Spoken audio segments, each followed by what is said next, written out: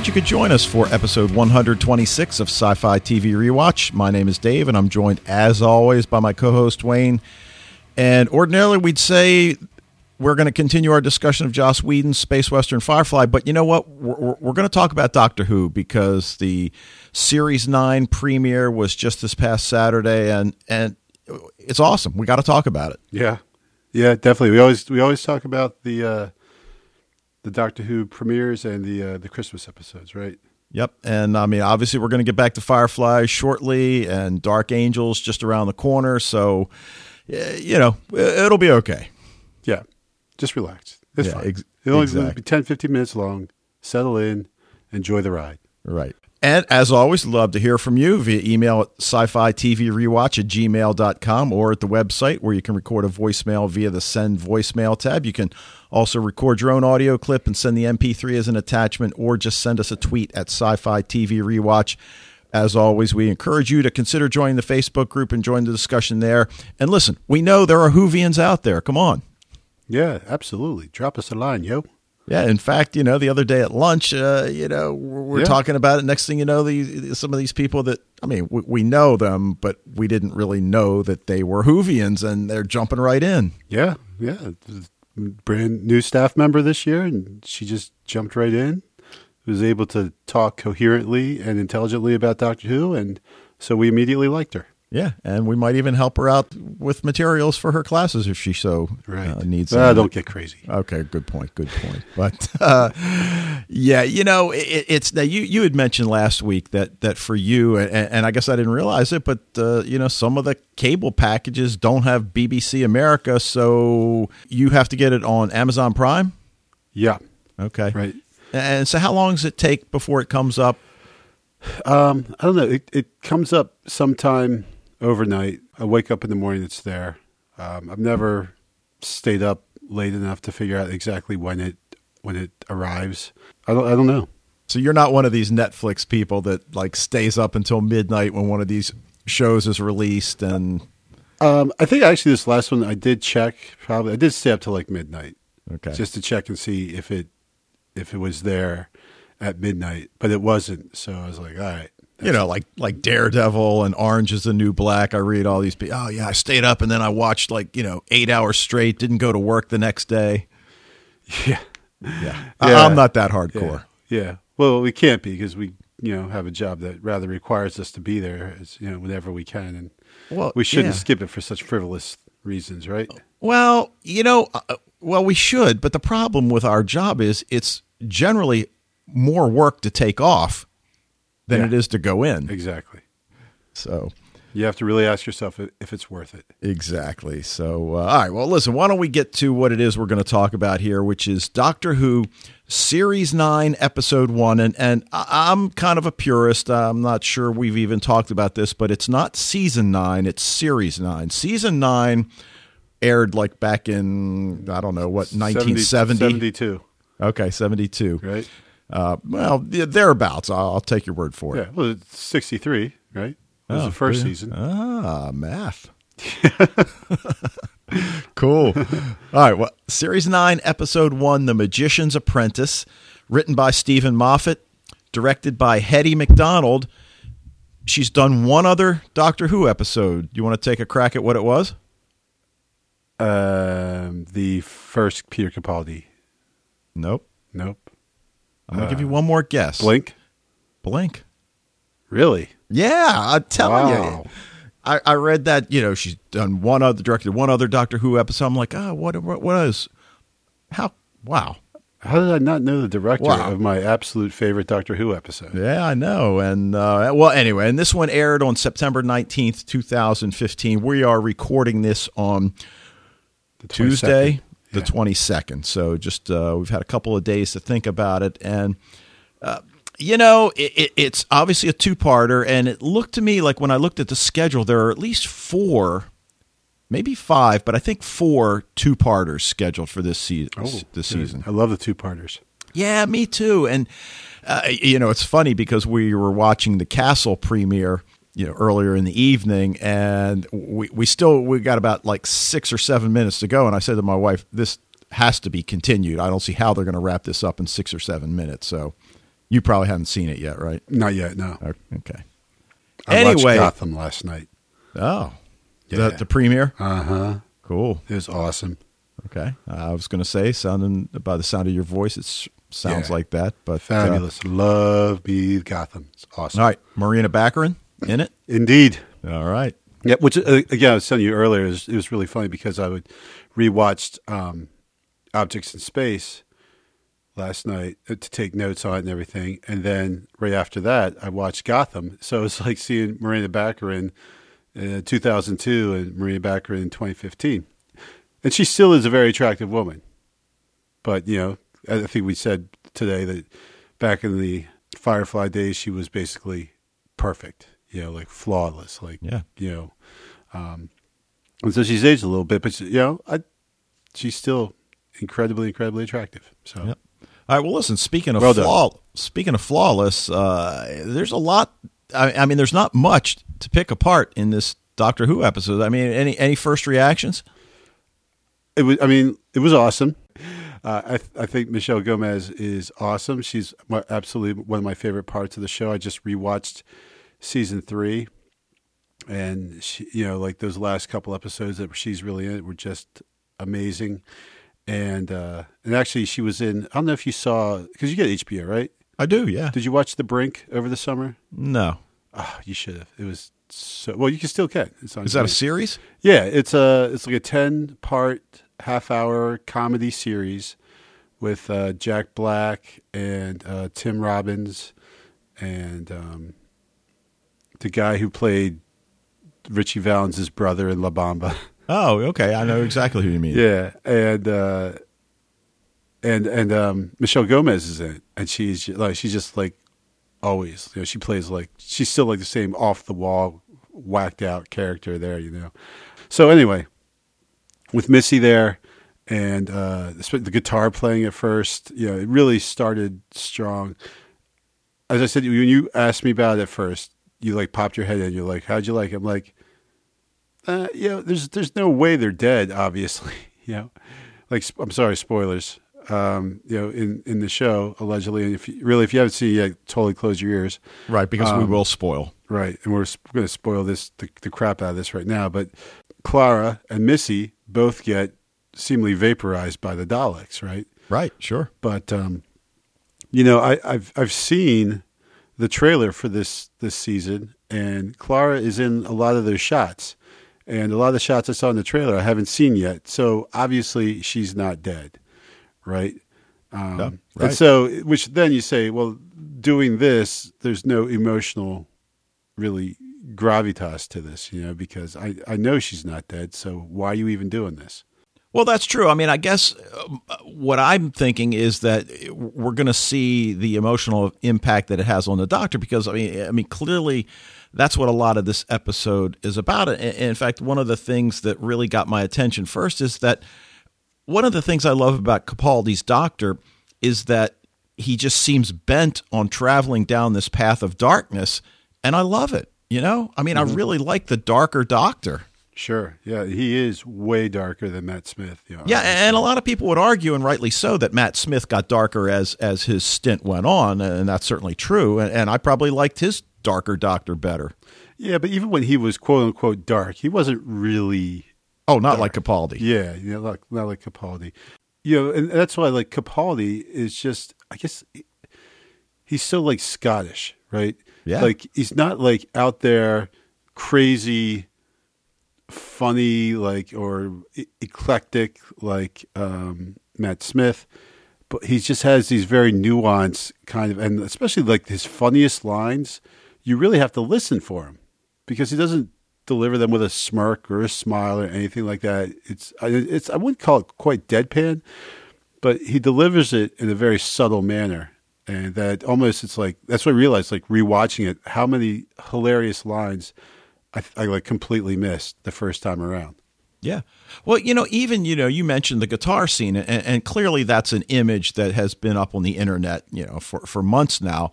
But to then see it in context where it really is kind of a fun scene. I mean, certainly from the viewer's standpoint, there's a certain amount of agony that he's still going through in that scene. Sure. Yeah, absolutely.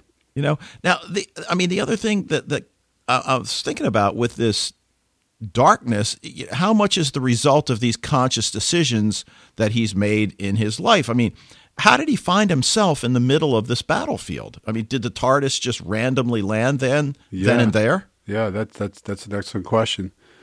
But it's pretty clear he doesn't really necessarily know where he is, right? He certainly doesn't know that that's Davros. Right, not at first, absolutely. Yeah. So, but yeah, like how does he end up there?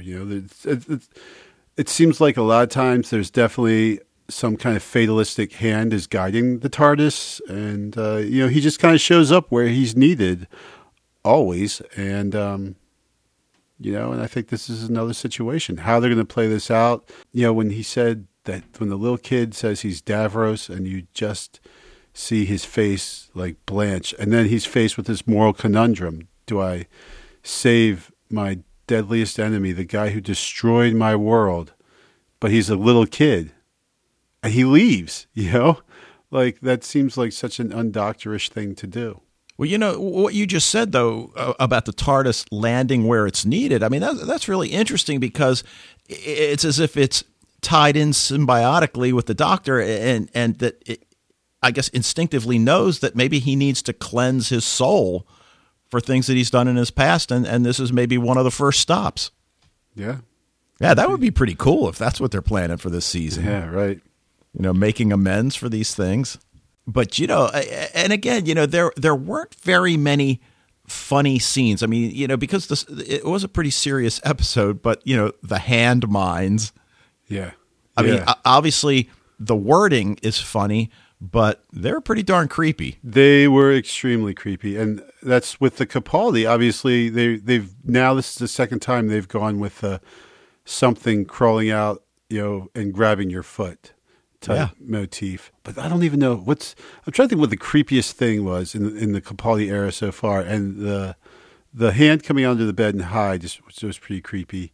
And then the creature that stood behind him when they were at the window. Oh, yeah. Man, remember that? Yeah. But then I think back to like the Christmas episode and all the people that were lying in bed with the stuff over their face and everything. Yeah, the crab thing. Right, yeah. So, man, the creep factor is definitely up. And then you got the guy who's a snake. Man. Oh, and then when the things kind of like rotate. Yeah. The different segments. Yeah. That was messed up. Yeah, that was pretty good. I was actually, I told you this before, I was actually thinking, maybe I'd try to institute like a family Doctor Who night, that we would all sit down together and watch Doctor Who. And so I figured, well, maybe I'll watch, start this season, we'll do it. But I figured, well, maybe I better watch it first. And I got to that part, and I'm like, oh, the 7-year-old would not. Right, I was going to say. Would not stand for this. Yeah, the girls aren't probably ready yet. No, not yet. Age-wise. But, then along with the hand mines, then we've, of course, got the axe fight. Right. Again, which was classic. And, I guess I got to do a little bit more research, but somebody did tell me that Capaldi is playing most of that guitar stuff. Really? I mean, whether or not that's true, the first part, again, I heard that one Doctor Who podcast that I listened to, Radio Free Skara, which is really pretty cool. And they were talking about whether any of the stuff he was playing was recognizable. And I swear that I thought the first part sounded like something from Van Halen. Yeah, it was Eruption from Van Halen, definitely. Okay. Yep, absolutely. And then he stopped. He played a little bit of Pretty Woman. Oh, well, that was outstanding. Yeah. And then, of course, the great thing about that is they both think he's playing it for them. Right. Yeah. He played a little bit of Mickey, right, which we got earlier in the episode. Good point. Yeah, and there was some other stuff in there. But yeah, he definitely came out. That was, without a doubt, that was Eruption. Yeah, and just so, look, I was never really a big fan of the Back to the Future movies. And, okay, it was kind of cool, Michael J. Fox playing the shredding guitar, 30 years earlier than it should have been. But, this is like 3 centuries earlier than it should have been. Right. Well, yeah, and people are saying dude, too. So. Which awesome. Is really funny, because the first time the guy said it was a guy he's supposed to be fighting, and he was like, I can't remember what he said, but something like, "What are you doing, dude?" And I'm like, did that medieval guy just say dude? Like, Now, right. Now, did the fact that they actually say the word anachronism, did that take anything away from it for you? no, I mean, I think it's a little meta. I thought it was good. It's like kind of acknowledging it, and I thought it made it funnier, that much funnier. That's what I thought exactly. So that was cool. Now, one of the other things that struck me is that it almost seems as if Davros isn't necessarily focused on killing the doctor, but rather forcing him to face that decision that he made to leave the young boy to fend for himself. Yeah, absolutely. I mean, certainly he wants to make him twist in the wind, but so then are we led to believe that he, because then going back to your theory that, and of course, I think just about everybody I'm sure agrees with it, is that they're not dead, right? Clara and Missy are not dead. They've just been temporarily vaporized. They're just mostly dead. Yeah, right. But is that the kind of thing that how do you get to the doctor? Well, how do you find the doctor? You find his loved ones. Sure. And, how do you hurt the doctor? You hurt his loved ones. So is he just playing with them? And is it going to be one of these things that Davros turns out to be a bigger man than the doctor? Because he won't kill anybody at the end. Right. That's an excellent question. I never thought about that. That could very well turn out like. Yeah, I mean, right. I mean, he's responsible for inventing the Daleks, right? Yes. Okay. And the other thing is he's making him face it on Skaro, right? The home of the Daleks. And that was another pretty cool thing. The the way the visual that he only thought he was in a spaceship. Yes. And the two women, of course. Yeah, Missy figures it out, right? Yeah, exactly. And that was pretty cool when they walk out there. Yeah. With a slight bit of trepidation, but yeah. But this whole idea that and talk about the look on his face that they've never seen before, and it's a look of shame. Yeah, that was. It's definitely emotional, and I think this is actually one of the ones. And whenever they bring up Davros, that I think the people who have watched all the classic episodes can really appreciate that more. If you picked up with Eccleston, like I did, then the only time we really have seen Davros is in The Stolen Earth, and then the one after that. So the last two episodes of Fima Ajiman's stint as a companion, right? Series 3, right? And so I guess we don't really, I mean, obviously he's super evil, and they tell us how bad he is. But if you've been watching the classic series and have seen all the episodes in which Davros was and how terrible he was and everything, then you kind of, I guess you feel it more, I would assume.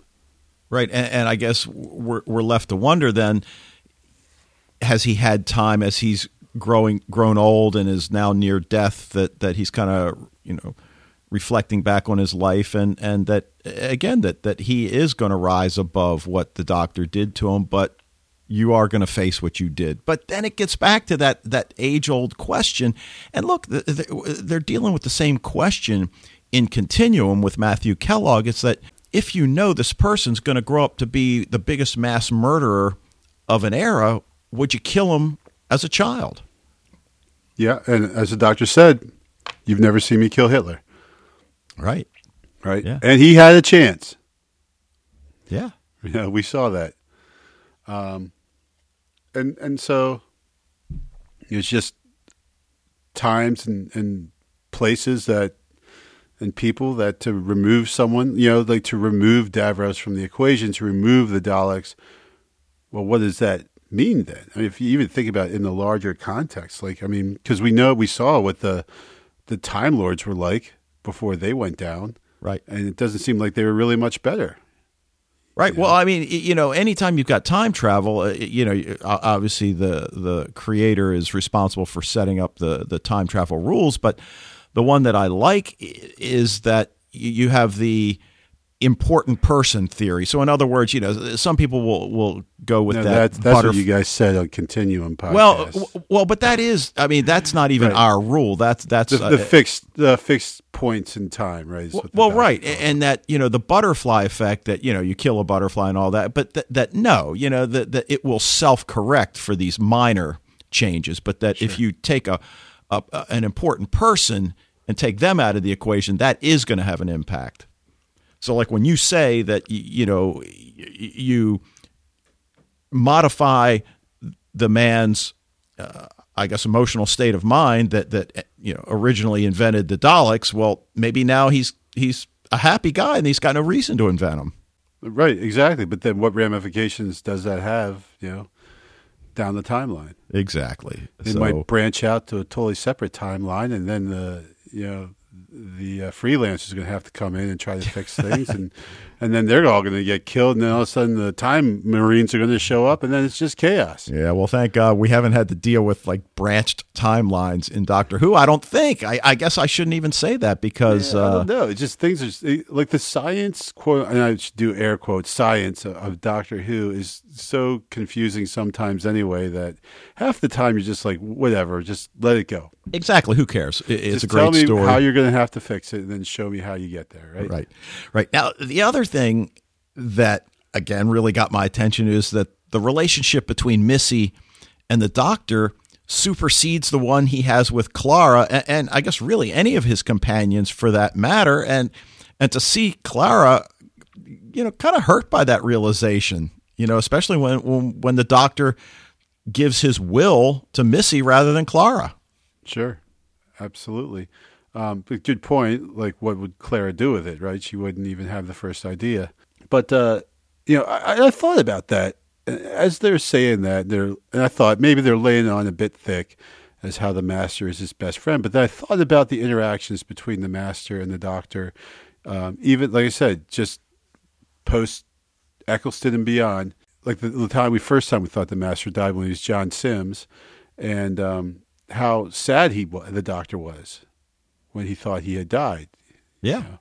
And then he came back, and if you remember, again, John Sims as the kind of reincarnated Master, but really off his rocker.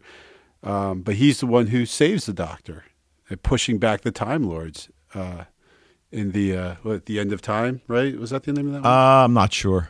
But the last David Tennant episode.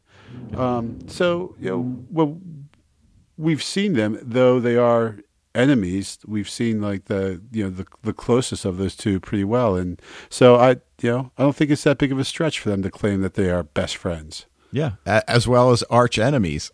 Although again, another funny scene when she overhears Davros claim to be his arch enemy.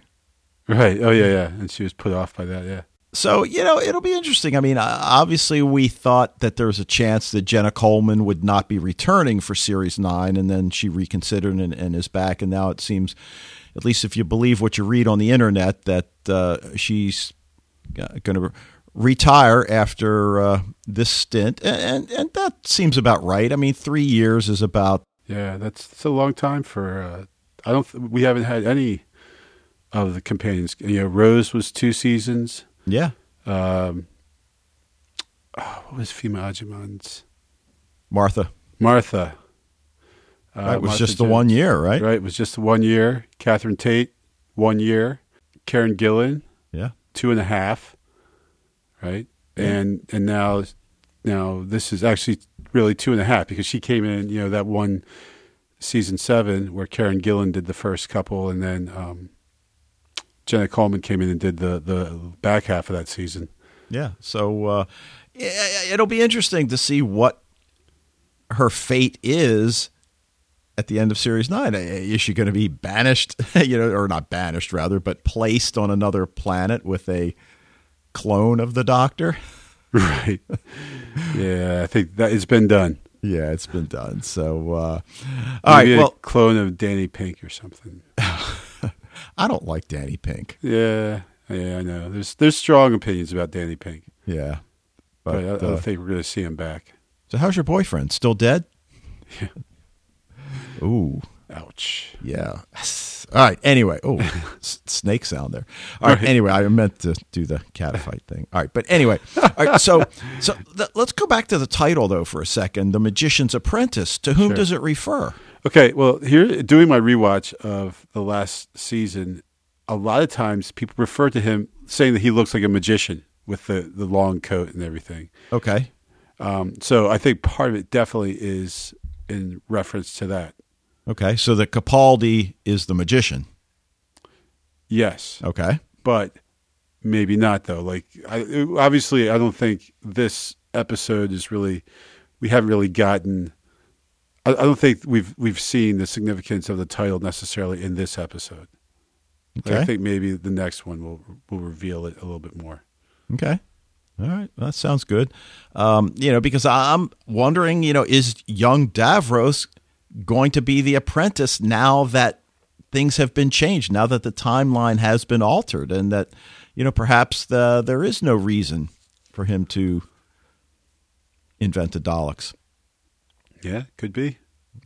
So, could be. Anyway, So, anything else? Look, obviously we could keep going on, but the intention was to keep this on the short side. Right.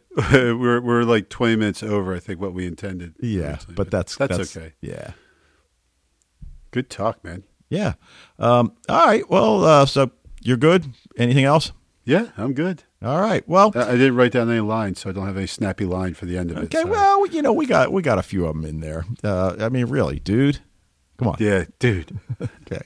All right. Well, listen, we want to thank you guys for joining us tonight. We'd love to hear from you about Firefly, Dark Angel, Doctor Who, or anything else you think we should be watching. Also encourage you to join the Facebook group, as always, and if you're already a member, spread the word. Emails to sci-fi TV rewatch at gmail.com or voicemails via the SpeakPipe tab, which you can access through the website. We'll be back next week with Firefly, episode 14, titled Objects in Space, we promise. But until then, I got nothing.